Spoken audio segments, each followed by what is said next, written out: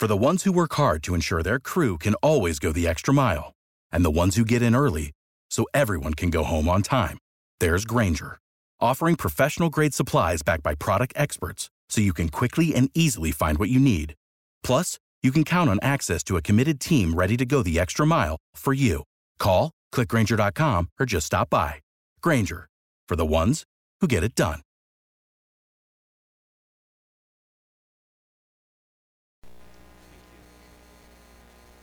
Thank you, Pastor Scott, for allowing us to share, and Pastor Tanya as well, and all of you. We feel very much at home coming back. Thank you, Rita, for doing such a great job raising your daughter that she'd put up with me all these years. And we're very grateful to have a home here at Faith Walk, and really can't say enough how grateful we are to be connected with you. Tonight, you get to endure me just for a little bit tonight so that you'll have the great pleasure of hearing my wife preach on Sunday morning. And so be sure to come in greater numbers to hear her. And don't misunderstand how I mean that. I'm thrilled to be with you tonight. What I mean is not greater numbers than you are here tonight, as though this was improper in some way. I mean, come in greater numbers than you would if it was just me. She is fired up, and God has something for her particularly to share with you. But tonight, I am more of a teacher than anything else, and so I want to share with you some things about the nature and necessity of true revival. And don't you know, our country, our countries need revival. Amen? And we're going to talk about what that is and how to recognize it. Mainly, I want to start just reading a passage of the Bible. The Bible's a good place to start if you want to talk about revival. And it's ironic how rare it is to start there. But, in Acts chapter 3, Peter and John, they are used of God to bring healing to a lame man. And this lame man starts to walk, leap, praise God. People are astounded. They want to hear now what Peter has to say. And he explains that this man was healed by the power of Jesus and the authority that's in his name. And by the way, that name, Jesus, still has all the power and authority that it ever did. And faith in that name will do today the same thing it ever did. But Peter, when he was called on to defend himself for this outrageous thing of bringing healing to a lame man, he says, well, it's through Jesus that he was healed. And let's just pick up in verse 11. While Acts chapter 3, verse 11, we're going to highlight a couple verses and jump off from there when we get there. While he clung, that is the man who was lame, to Peter and John, all the people, utterly astounded, ran toward them in the portico called Solomon's. And when Peter saw it, he addressed the people, "Men of Israel, why do you wonder at this? And why do you stare at us, as though by our own power or piety we have made him walk? The God of Abraham, the God of Isaac, the God of Jacob, the God of our fathers, glorified his servant Jesus, whom you delivered over and denied in the presence of Pilate when he had decided to release him. But you denied the holy and righteous one and asked for a murderer to be granted to you, and you killed the author of life." If you were going to kill anybody, the man who wears the title author of life probably ought not to be high on your list. You killed the author of life, whom God raised from the dead.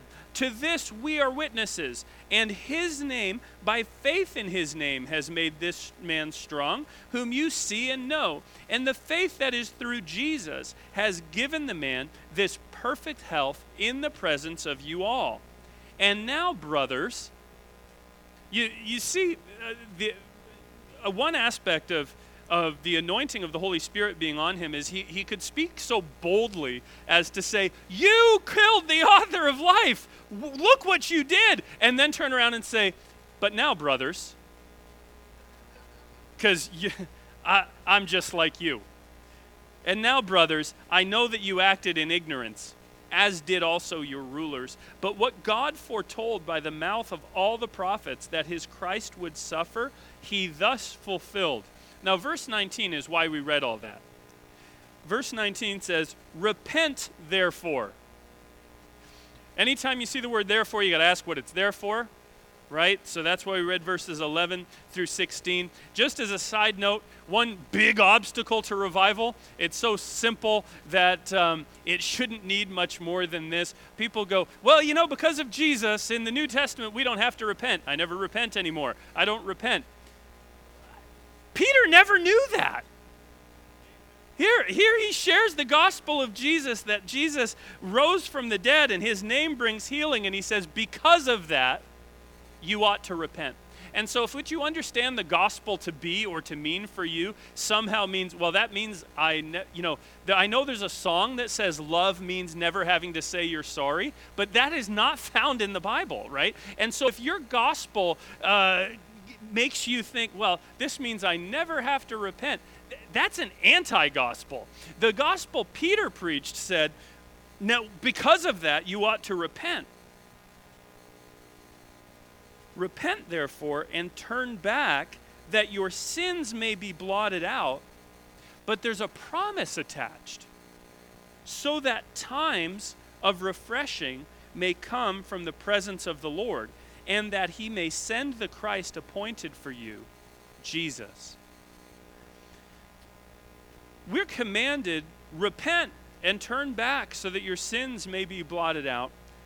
And the promise, if we'll do that, if we'll turn afresh and anew to God, is that times of refreshing will come from the presence of Jesus. When it says that that he may send the Christ appointed for you, Jesus, this speaks to me more than simply the blessed hope that one day Jesus will return.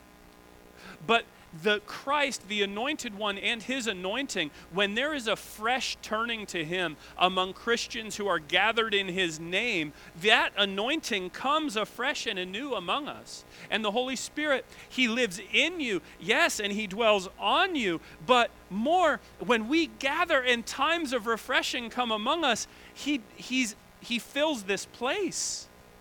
And you can just envision, without a whole lot of imagination, because it's a spiritual reality, Jesus himself walking up and down the aisles of our meeting places and just getting in the pew next to you to minister to you. That this is the promise of times of refreshing. Have you ever found yourself tired or worn out trying to do the work of God? If you haven't, you probably haven't tried very hard. Right, but there's times where we get, feel dry or worn out, and the enemy would come along in that time and say, well, the reason you feel down and maybe worn out or stretched a little bit is because there must be something wrong. There must be sin in your life. If you were doing it right, But here, times of refreshing, multiple times. Notice it doesn't say just one time. Multiple times. So if you hear this and go, well, this isn't for me because I repented in 72 and got refreshed, I'm good. That water might not be living anymore, right? It needs to be refreshed. Times of refreshing, multiple times. And God knew that in walking with him, following him, walking his path, we would need to be refreshed more than once. Times of refreshing would come from the presence of the Lord. So when I talk about revival, this is what I mean, times of refreshing from heaven. Now, it's a popular pastime among people who have too much spare time to debate what is revival really. I prefer this. What if instead of debating about the definition of revival, we just prayed until we saw one? There's a Supreme Court justice in the U.S. Years ago, there was a case about pornography, and in the majority ruling, she wrote this about pornography. She goes, listen, I don't know how to define pornography, but I know it when I see it. I would like to adopt a definition of revival that's somewhat similar. I might not know how to define pornography. Let's leave pornography aside. Hopefully you don't know how to define it either. But I might not know how to define revival, but we'll know it when we see it. We'll know it when we see it. Now, one of the things about revival is sometimes we think, and I say this as someone who's done a teaching at different Bible schools and contexts, one of the dangers of in our thinking about revival in our sort of culture is we think, well, if we just get our doctrine or our teaching quite right, well, then that is going to be a key to revival. If we just get our thinking straight, our doctrine straight, we could teach people into revival. Listen, first, if education would have done it, there are more universities than I don't know what across our land. We still desperately need revival. The universities that were founded to educate people into revival need revival. In fact, years ago, just to underline the state of education and its inability to bring revival, but also the inability or the indifference of God, if you will, towards our theological debates.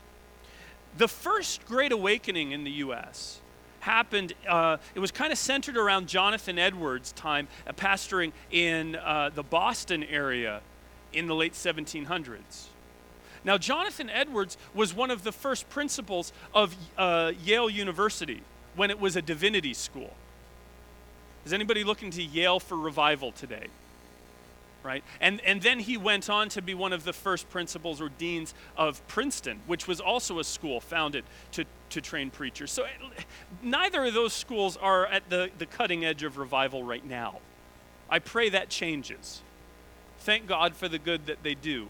But they've strayed from their original purpose. Jonathan Edwards, he's referred to, we'll come back to him, he's referred to by secular historians as the greatest thinker the Americas have ever produced. And he is one of the foremost modern writers, modern in a broad sense from the 1700s, to outline what's called a Reformed theology. Now, doesn't matter if you know the ins and outs of Reformed theology or if you can't spell Reformed theology. You just need to know Jonathan Edwards represented it. And God blessed his ministry with tremendous revival. It shaped the course of this nation and does to this day. Now, at the same time, across the pond where my ancestors lived at the time, Jonathan Wesley, he was used in a mighty way to change society in Great Britain. Profound revival. And in fact, almost every charismatic Pentecostal denomination today really traces its roots back to the Wesleyan revival. God blessed John. You still see Wesleyan churches. They were named for him. Now, John Wesley might not recognize them anymore, but they still bear his name. Theologically, John Wesley is at the opposite end of the spectrum of Jonathan Edwards. If they're probably in heaven arguing right now about the finer points of their theology. And yet the Holy Spirit seemed utterly disinterested in whether we should be Reformed or Arminian or what is the role of free will and God's sovereignty and all these things. That's really interesting. The Holy Spirit just apparently didn't care one whit.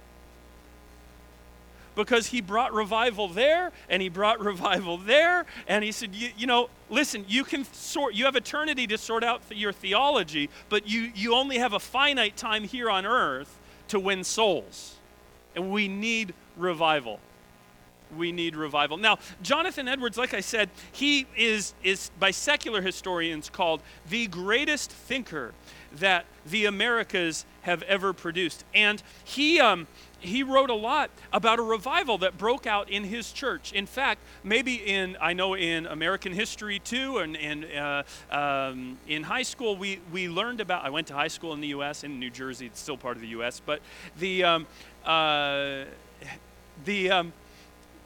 You may have studied Sinners in the Hands of an Angry God. That's probably Jonathan Edwards' most famous sermon. And that had such a profound effect on worshipers in his church that there were fingernail marks on the pews from people not wanting, they were scared of descending into hell. They were trembling under the conviction of God. There were people outside listening to him, gripping trees to not be swept away under God's judgment.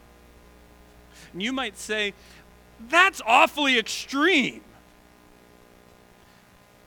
But, and I would tend to agree, but is it not true that today we might have an opposite extreme where people just, even people who claim to worship Jesus say, well, he's like my buddy, he's my pal. And we might be an extreme on the other, while we might recoil in horror saying, well, they seemed awfully overawed at the wrath of God. You know, today they might look at us and be a little, put off to the same extent by how much we tend to look at him as our pal. Do you know the Apostle John, who walked closer with Jesus than almost any other human on the earth, and lived longer than any other apostle, when he heard, it was John who laid his head on Jesus' breast at the Last Supper and identified himself as the apostle whom Jesus loved. If anybody was Jesus' pal, it was him. And yet, decades later, after all the other apostles have passed away, he's the last man on earth who saw Jesus in the flesh. And when he was on the Isle of Patmos and he heard Jesus' voice, he did not turn around and say, hello, old friend. He fell at his knees as though dead in awe and worship. And so, anyways, I digress. Jonathan Edwards, because of the magnitude of physical response and manifestations, people falling down under the power of God. Same thing happened in Wesley's revival. We don't know what's happening. We'll just keep preaching to this side.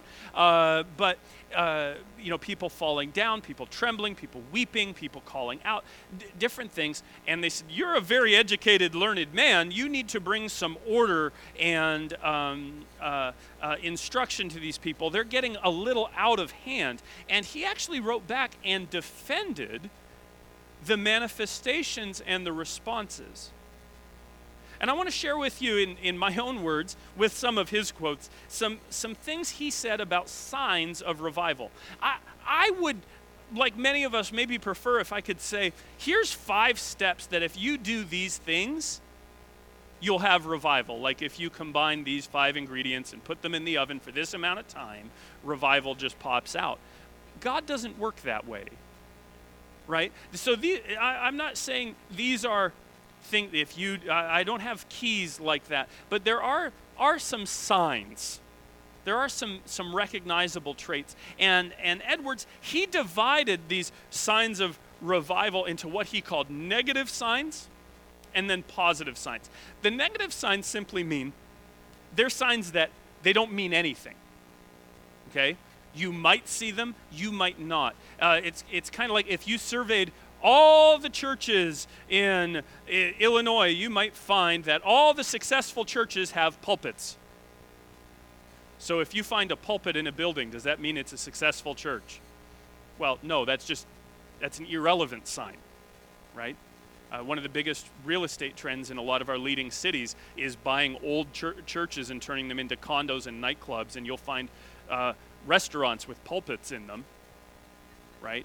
So they're negative signs. We're going to start with the negative signs. Because the thing is, when we pray and worship, and when the Spirit of God takes hold of a people, sometimes you'll see some of these things, but you might not necessarily. If we think these things are signs of revival, you're susceptible to a decoy, and at worst, but at best, you're susceptible for settling for second best. And so what are some of the negative signs? First, he said novelty. When things are unusual or out of the ordinary. Some people think, well, their favorite scripture is from the Old Testament where it says, "Behold, I'm doing a new thing." Right? And their defense for everything is, it's a new thing, it's a new thing. It might be a wrong thing and a stupid thing and a crazy thing, but as long as it's a new thing, they're for it, right? Well, God does do new things, but not everything new is from God. You know, innovation is to be valued in a whole lot of fields. Theology's not one of them. So novelty, things being unusual or out of the ordinary. You've probably often heard, well, you know, I heard revivals breaking out of there. There's things happening there nobody's ever seen or heard. Well, that can be good. It could be dangerous. I don't know. It doesn't mean anything one way or another. One thing Edwards said about novelty is simply this: what the church has been used to is not a rule by which we are to judge. Famous last words are, well, we've never done it that way before. That might be a hint, right? That what the church is used to is not a rule by which we are to judge. If we were to, if the church were to judge by past patterns, well, you'd have to just cut out the whole book of Acts. Speaking in tongues, well, we never did that before. Seeing this lame man healed, only Jesus is allowed to do that. So novelty will probably be part of a revival. It likely would be, but it's not necessarily. Things being unusual or out of the ordinary are just a negative sign. But so are physical effects. Physical effects, emotion, trembling, shaking, tears, weeping, laughter, running, dancing, shouting, falling under the power. Now, we should not discount any of these effects as possibly being from God. So I come from a tradition where if you saw that, you might go, oh, those people are just in the flesh, they're emotional. But we also shouldn't think, well, that person who cries out and yells and trembles in worship every time, they must be the most spiritual person in the room. Emotional effects, they don't necessarily mean anything.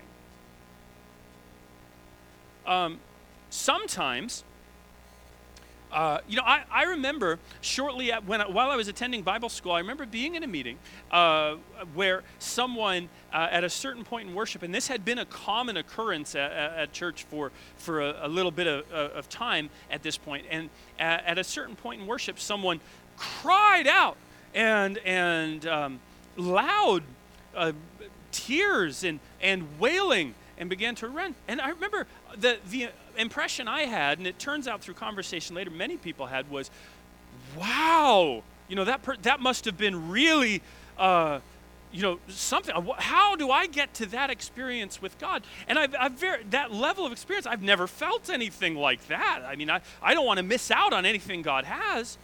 And I so value the wisdom that this one instructor shared. He said, when we were in class later in the week following, he said, sometimes in God's presence, don't be overawed by people's manifestations or demonstrations. It's not necessarily a sign of maturity. What it may be is that person was carrying so much of a burden, so much weight on their shoulders, so much pain in their heart throughout the week, whatever it might be, that finally in the presence of God, they got relief. And man, if you'd been carrying that, you might yell out too. But it's not necessarily maturity. In fact, interestingly, as far as maturity goes, isn't it children who talk the most and make the most noise? And as we grow up, we learn how to control the tongue. I think there's a verse in the Bible about controlling our tongue. Usually a sign of maturity. But physical effects, as I began to study revival, especially this year, anybody heard of the Cane Ridge revival in Kentucky? Several of the Church of God denominations, of which there are many, trace their roots to the Cane Ridge revival. In fact, there's a very influential charismatic teacher today, Dr. R.T. Kendall, whose grandfather was saved in the Cane Ridge revival and in the mid-1800s in Kentucky. And at that time, just speaking of physical manifestations, some of the writings from that revival, one of the great debates at that time about what does it mean to be filled with the Holy Spirit, speaking in tongues was a very rare phenomenon, although there were reports in the Cane Ridge revival. Actually, the leading thought at that time in one camp, and it caused much division, was you know you're filled with the Holy Spirit if you've done the holy dance. There were books written about this, where people would come into the meeting and go, just like today, you know, I'm filled with the Holy Spirit. I've got all the Holy Spirit there is. You can't tell me there's any more of the Holy Spirit. And the preacher would say, well, brother, there's a way we can know if you're filled with the Holy Spirit. Have you done the holy dance? I wish YouTube existed for the Cane Ridge revival. I would love to know what the holy dance was. It was a common thing all the way up to the Azusa revival in 1900s. There was a leading group who thought, this can't be real revival because they're not doing the holy dance. I don't know what that was. Others asserted it was a holy laughter. And that might be more familiar to some of us. So, you know, if you've laughed, if you've prayed until there's been supernatural laughter, that's how you're filled with the Holy Ghost. Actually, my favorite manifestation from the Cane Ridge revival is someone who asserted, and this caused a lot of turmoil for some time there. Someone asserted, I know I got the Holy Ghost because I was barking like a dog. And he was barking like a dog for some time. But listen, when he was asked about it, that was out of order, that manifestation. Why were you barking like a dog? Now, you'll understand this phrase. When I shared this in Quebec in French, it's really hard to translate, but you'll get it. He said, the reason I was barking like a dog is because I treed the devil. Like a hunter chasing an animal, I treed the devil. And so, you know, probably somewhere in there was a certain emotional response that got filtered through Kentucky hunter's thinking. He probably had a real experience with God. Now, do you need to bark like a dog? I'd probably rather you didn't. But physical signs one way or another don't necessarily mean anything. Novelty, physical signs, much talk about religion. We go, well, you know, this must be a sign of revival because people are talking about God an awful lot. I think they probably talk about him a lot in hell. So I don't know if talking about religious matters a lot is necessarily a sign of religion or revival. Fourthly, dreams and visions. Well, you know, people are having dreams and visions. It may be from God. It may be from Frank's Pizza. You know, a true revival will likely have dreams and visions, but a false revival probably would too. And so that's not a definitive sign. You know, if someone were to say, well, yeah, we've seen things we've never seen. People are shouting, trembling, running. People, all they can talk about are things of God, and they're having dreams and visions. You haven't proved anything yet. Bear with me. Someone would say, example. Having to learn things by example. Some would say that in a real revival, everything would be spontaneous. And I would contend that we'll see some spontaneous happenings that we did not expect. But it does not follow that if some things are taught by example, well, that can't be the Spirit of God. What do I mean? Well, some would say no one should need to be shown how to sing in the Spirit. No one should have to have an example to hear someone else pray in tongues. But you know, some people would say, well, that's not genuine, people being filled with the Holy Spirit there, because they just heard you do it and they're repeating it. So if learning by example rules out the reality of the experience, I don't know how to tie my shoes, because I learned that by example. There's a tremendous amount of natural things I learned by example. Why is that permitted in the natural realm, but in the spiritual we go, well, now that's a no-no. That doesn't make any sense. So now that just means, we might need to teach some things. Here's how we respond to the Holy Spirit. Here's what the flow looks like. That doesn't diminish the revival, but we can't manipulate revival into happening that way either. The presence of sin. Now, I can't say it any better than Edwards here, so I'm just going to quote him. The presence of sin is not a sign that revival is there, obviously, but it's also not a discounting sign of revival. We shouldn't say that's not revival because, well, I know those guys. I know what he did the rest of the week. Jonathan Edwards said this, It is no sign that a work is not from the Spirit of God, that many who seem to be the subjects of it are guilty of great imprudences and irregularities in their conduct. We are to consider that the end for which God pours out his Spirit is to make men holy and not to make them politicians. He's just saying, you're going to see people in any revival situation who are, they're going to say things wrong sometimes. Maybe their theology isn't quite right. Maybe they don't treat their kids quite right. Now, we should aim to be right in all of those areas. But,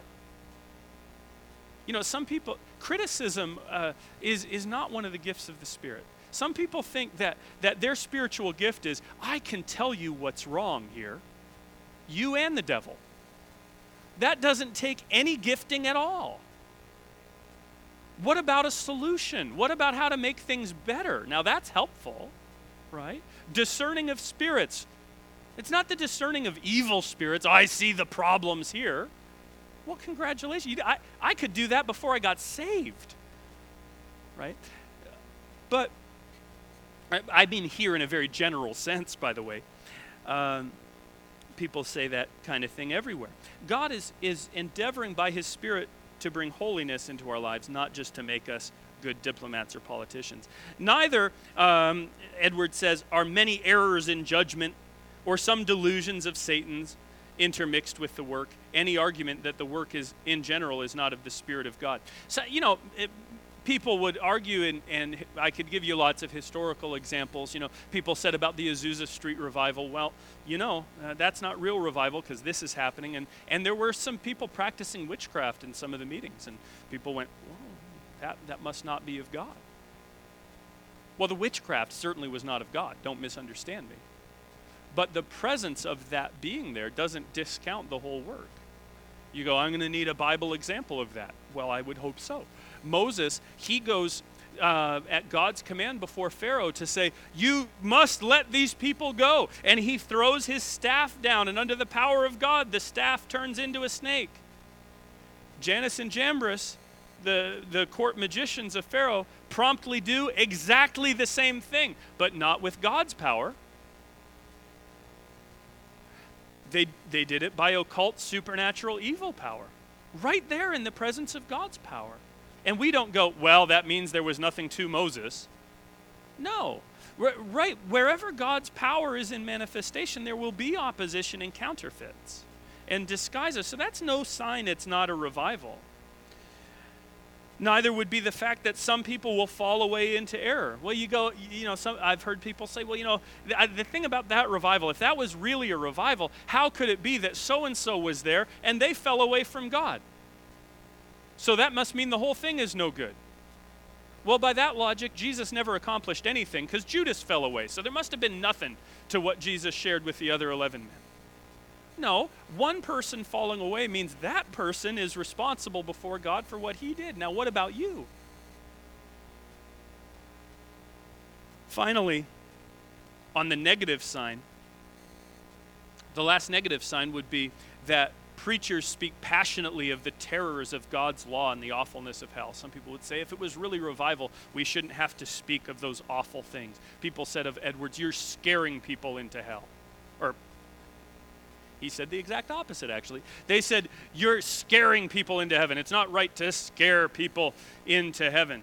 And to which he responded, some talk as if it is an unreasonable thing to frighten persons to heaven, but I think it's a reasonable thing to endeavor to fright persons away from hell. We just need to tell the truth. And if you truthfully understood what hell was, well, it would probably scare you. William Booth, the founder of the Salvation Army, said, you know what might be better than all of the Bible schools we started is just to have all of our upcoming officers, they called them, spend 5 minutes in hell. That would make better preachers out of them than anything else we could do. And so these were negative signs. These things are just, these 9 things I mentioned, he said, these don't mean it is revival. If you see these things, they don't mean it's not revival. But he had 5 signs that he took from 1 John chapter 4. We won't read those verses right now, but he, in 1 John chapter 4, 1 through 6, he goes, I see here 5 signs that these tell me these things are real revival. And this is the important part that I want to share with you. Having cleared the ground of the false signs, those things may happen, they may not happen. Some of those things definitely will happen. You're going to see people make mistakes, do dumb things. I'm exhibit A. But that doesn't discount the fact that God uses people like that.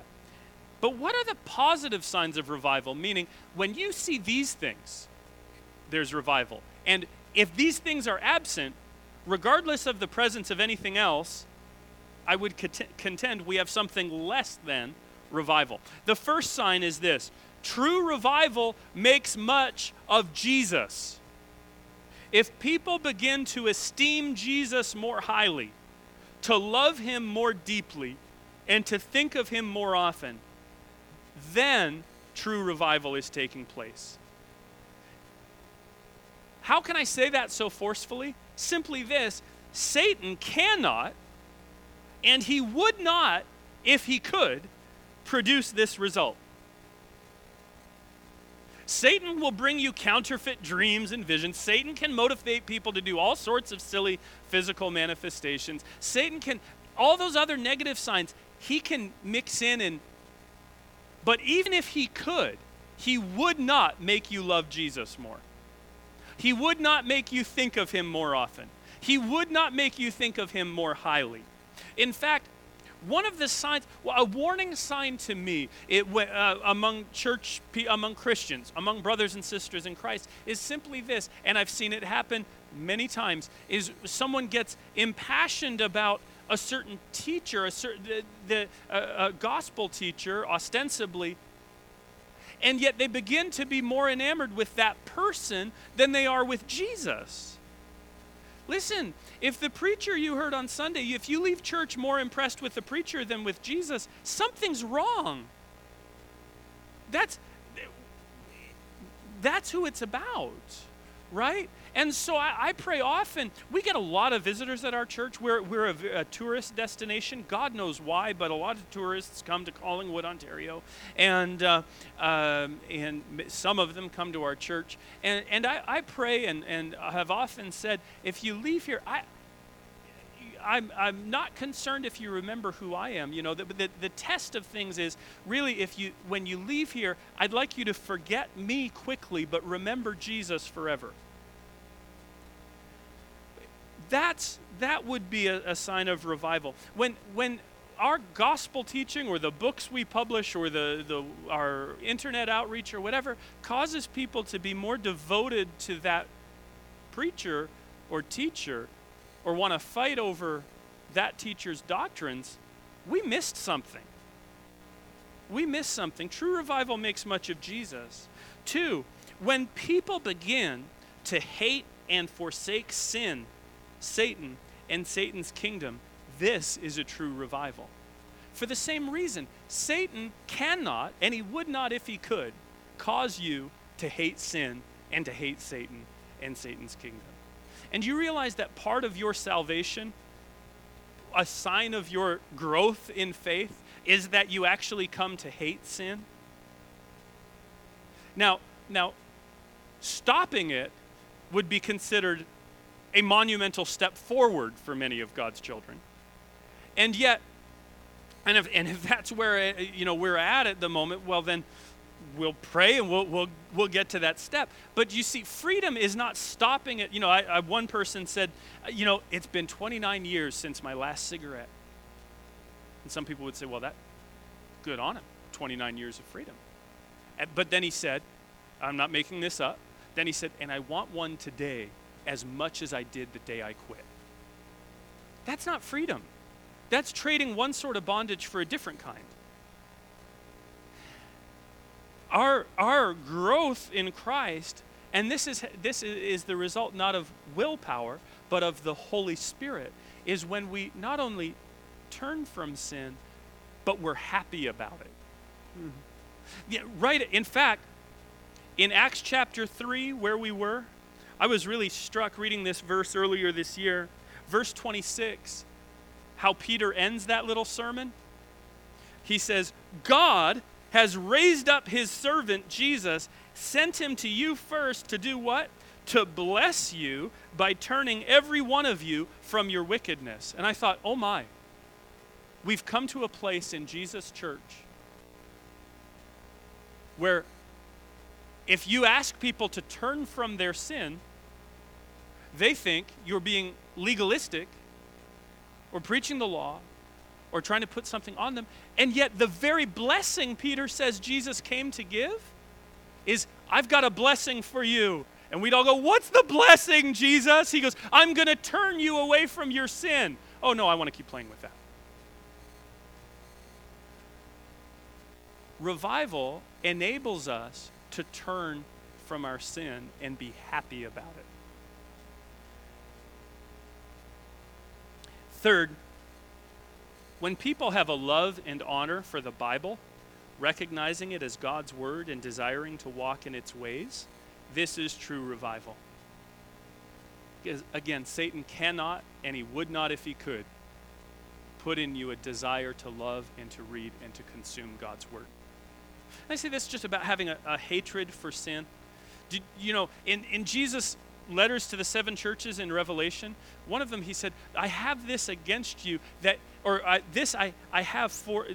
commend you, that you hate the same things I hate. People, sometimes we have a love problem. Some churches have a hatred problem. We don't hate the right things enough. The Bible says that Jesus was the most joyful person of his generation. By the way, did you know that, and I've heard this from psychiatrists and psychologists, depression is considered the common cold of mental illness. There was a study done at the University of Montreal, and I've actually heard this study repeated in various places now. But there was a study done at the University of Montreal with water samples from the St. Lawrence River. Montreal is an island in the St. Lawrence River. And they took water samples and they tested fish, and they wanted to see how many toxins from human waste and activity was getting into the water. And when they tested the fish, they found traces of ibuprofen and antidepressants. I said, my God, in this city, we have depressed people and the happiest fish in the world. But the reason that's the case is that antidepressants and ibuprofen are prescribed so much, and what do you do when you're done with a prescription? You flush it in the water, right? So you might be getting more in your tap water than you know, it should not be that things are prescribed that much. Now, why should depression be such a problem in the church? Do you know why the Bible says Jesus was the most joyful person of his generation? The verse right before that says, you have loved righteousness and hated iniquity. But too many of us are busy trying to play with things Jesus died to free us from. And depression is the result. So positive signs of revival, as I rapidly come to the end of the list. True revival makes much of Jesus. True revival causes people to begin to hate and forsake sin. True revival is when people have a love and honor for the Bible, recognizing it as God's word and desiring to walk in its ways. This is true revival. Sometimes I know what certain passionate worshipers, lovers of God mean when they say this, and I know there's a variety of reasons that they could say this, but sometimes people would say, well, church was so great. We started to worship God and we never opened a Bible. Well, how do you worship a God you don't know? And how can you know him apart from his word? Right? And so we must have a love and honor and esteem for the word of God. Fourth, when people love truth and desire to bring things into the light, this is true revival. When people love truth and desire to bring things into the light. In a revival situation, here's what happens without revival. Secrets are kept. we don't want to talk about anything, at least not openly. We really like talking about it behind closed doors. But, we don't ask me those questions. We get offended easily. We've got secrets to keep. Lies are told to protect. But you see, in a revival situation, because nothing matters more than Jesus' glory, I want things out of my life. I want them out. And when I'm convicted of sin, man, I'll do anything I need to or have to make it right. There's no secrets. There's a desire to make restitution and restoration. This is true revival. And finally, when people are growing in their love for God and their love for others, this is true revival. When I love God more, when I love people more, that's true revival. Now, I believe that the revival we will see and that brings all these true signs with it. A love for Jesus, a love for his word, a hatred for sin, a love for people, a love for God. I believe with all my heart there'll be many signs and wonders and other great manifestations along with that. I also am convinced that all the signs and wonders without that will do us more harm than good.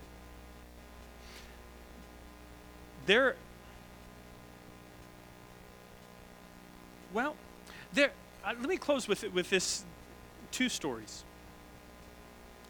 My mom's from Scotland, in the north of Scotland. Now, Scot means barbarian, because when the Romans and everyone conquered Great Britain, they pushed all the barbarians, the Scots, to the north, right?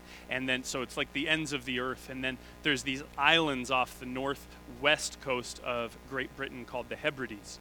And then there's the Outer Hebrides. And on one of these islands, population of just a couple thousand people, in the Church of Scotland in the 40s, a revival broke out under the ministry of one Duncan Campbell. The condition of that church, of churches all over the island at that time, was pretty bleak. There were no young people in the church. Now, I don't mean there were no young people in the sense that you're going to go to your cupboard later and go, there's nothing to eat, but there's shelves full of food there. That you just mean there's nothing I like. I mean, there were no young people because they had died in the war. Many of them. And those that were younger than that were growing up had been disillusioned and because of the devastation that had been wrought right on their doorstep. And there came a time at the Barva Church of Scotland where a group of people began to pray. Actually, a couple of old elder ladies came to their pastor and said, can we pray for revival? We need to pray especially for the young people, because if things continue this way, there will be no church in the next generation. I said, surely, let's pray.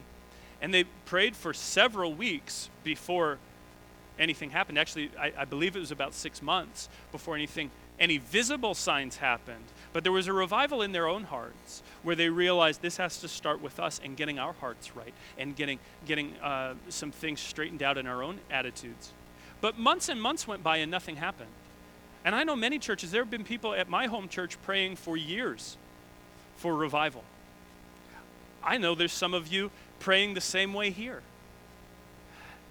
Months went by, nothing happened. One day, on a Friday night, down the street from the Barva Church of Scotland on the Isle of Lewis in the Outer Hebrides, there were young people at a dance. Whatever a dance looked like in 1940s on the Isle of Hebrides, I'm kind of curious, but again, no YouTube then. But the power of God, the conviction of sin, fell on that place. And the dance ended, not because it was over according to schedule, but because all the young people left. There was such a burden from God on them that they left that and just went looking for anywhere they could find relief from the conviction of God. And while about 6 older ladies were praying at this church, 100 teenagers wander through the door, weeping and crying, saying, we need Christ for our souls. They just went anywhere they could find relief, and thankfully they found a place that was praying, where the heavens were open. Finally, I heard this story from Brother Kenneth E. Hagin in a message shortly before his passing, and he said that there was a church he used to be invited to preach at regularly, and I believe it was in Texas. But anyways, this church, they wanted revival. And so they invited all the right speakers in. Every year they had a fairly large church, all the right speakers. And any program they heard of that would cause revival, they did that program. And they had 21 days of prayer and a week of fasting and this and that. And all the right preachers came in. If you heard the list of preachers, you'd go, I want to go there, right? And revival never came. Things seemed to be going well enough, but they just knew we're going through the motions. One day, revival did come to that town. Just not to that church. It came to this other church across town. The kind of church I went to once in my high school years, where nobody brought a Bible, right? Because nobody preached from the Bible. It was a social club. There's a church in Toronto. It was this kind of church. There's a church in Toronto right now where the pastor is openly an atheist. The denomination is trying to get her booted from the church, and she's hired a lawyer to help her keep her position. It was this kind of church. One day, they didn't expect anything to happen, right? One day, while the pastor is preaching, or maybe they were singing a hymn or something, I don't know, people just begin streaming to the altar, getting on their knees and crying out for mercy from heaven. People got up from that place and went, the pain's gone, I'm healed. There were reports that people began speaking in other tongues. That just broke out on a Sunday morning. What happened? And they turned to their Bibles going, maybe there's something in here about these phenomena we've never heard. And Sunday night, the place is filled again. Monday night, weeks went on with this revival, and the church was filled. Well, this first pastor who had invited all the right preachers over, he gets it kind of like Jonah. He gets upset with God. We were praying for revival, and you sent it over there. He's upset, right? Like, God, you let me down. And so he sets himself to pray and fast for a few days and gets to a place, I guess, where his anger and disillusionment had subsided, and he's quiet enough he could hear the Spirit of God in his heart. And the Spirit of God says to him, you want to know why I didn't send revival to your church, why I sent it over there? Yes, that's why I'm praying. He says, I could not send revival to your church. Why? He says, I could send revival over there because over there, I get all the credit. But I could not send revival to you because if I sent revival to your church right now, all that would happen is you'd go, see, I told you guys if we did this. And the Spirit of God comes to glorify Jesus, just as Peter said in his message. This man was healed not because I'm somebody. I'm just a nobody trying to tell everybody about this somebody, Jesus. That's what the Holy Spirit comes to do. Not to validate me or us or what we're doing, but to make much of Jesus. And my prayer, can we just close by praying and refreshing ourselves with a hope and a confident expectation of revival in this place and in this community and in this country. We need another great awakening. Amen? We've had enough programs. Now, some of us, I really like this definition of a stronghold. Some of our prayer will be this way. A stronghold is this. A situation that you know that's counter to the will and the plan of God, but you've just given up any hope that it'll change. And at first blush, you'd go, oh, I don't have any of that. But if you stop for a second, there might be a few more than you realize. Where if you just take stock for a moment, there's things that you, in your own heart, in your relationships, in your family, in your walk with God, that you know, it's not supposed to be this way, but you've just given up any hope that it's going to be any different, that's a stronghold. And that's what the Holy Spirit comes to break and to change. And he does it first by causing hope to rise up again in our heart, that my life can be different. Our worship can go to a higher level.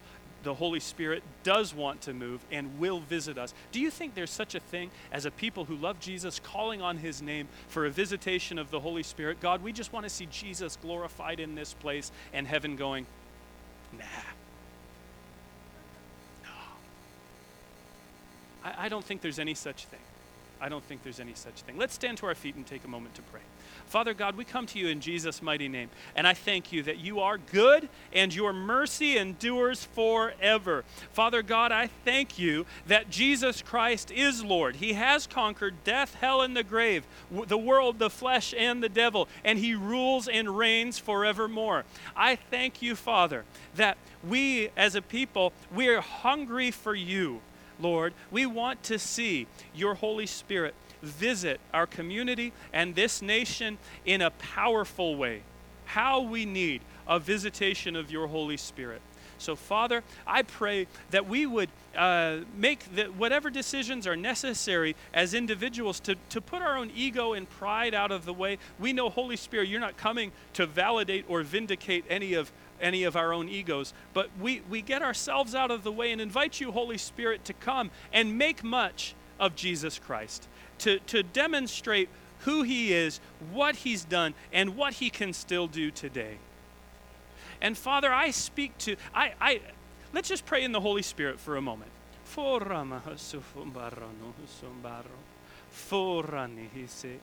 I believe that as you're praying in the Holy Spirit, and continue to do so, I believe that as you're praying in the Holy Spirit, some of you, there's strongholds, things that you know they're not God's will. You've just sometime in the past gave up hope about them. I want you to call those things to mind. A child, a nephew, a family member, someone you thought, oh, there's no hope for them. They've gone too far. It's not too late. It's not too far. Situations you've given up hope. Father God, I pray for these situations that are in our hearts and minds right now for hope to spring forth afresh and anew.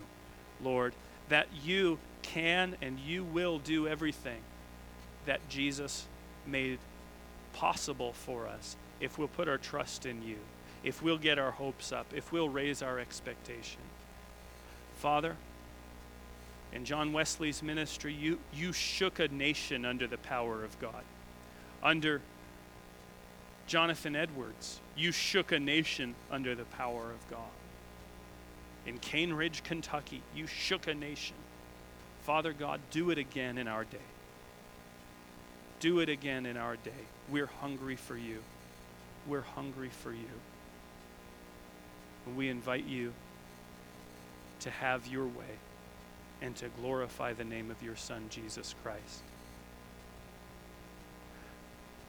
I speak hope and confident expectation over situations you'd given up on. I invite you to lift up your eyes, and hope in joyous, confident expectation of God doing good. You know, anything God can do, prayer can do. Anything God can do, prayer can do. Nothing is impossible. There are no hopeless situations. Because of Jesus, your situation can turn around. Father God, I thank you for a sense of expectation rising up in our hearts. And I thank you that hope will not disappoint us when we put our trust in you. It's in Jesus' name we pray. Amen and amen. Thank you. Thank you, Pastor Scott. And I'll just turn it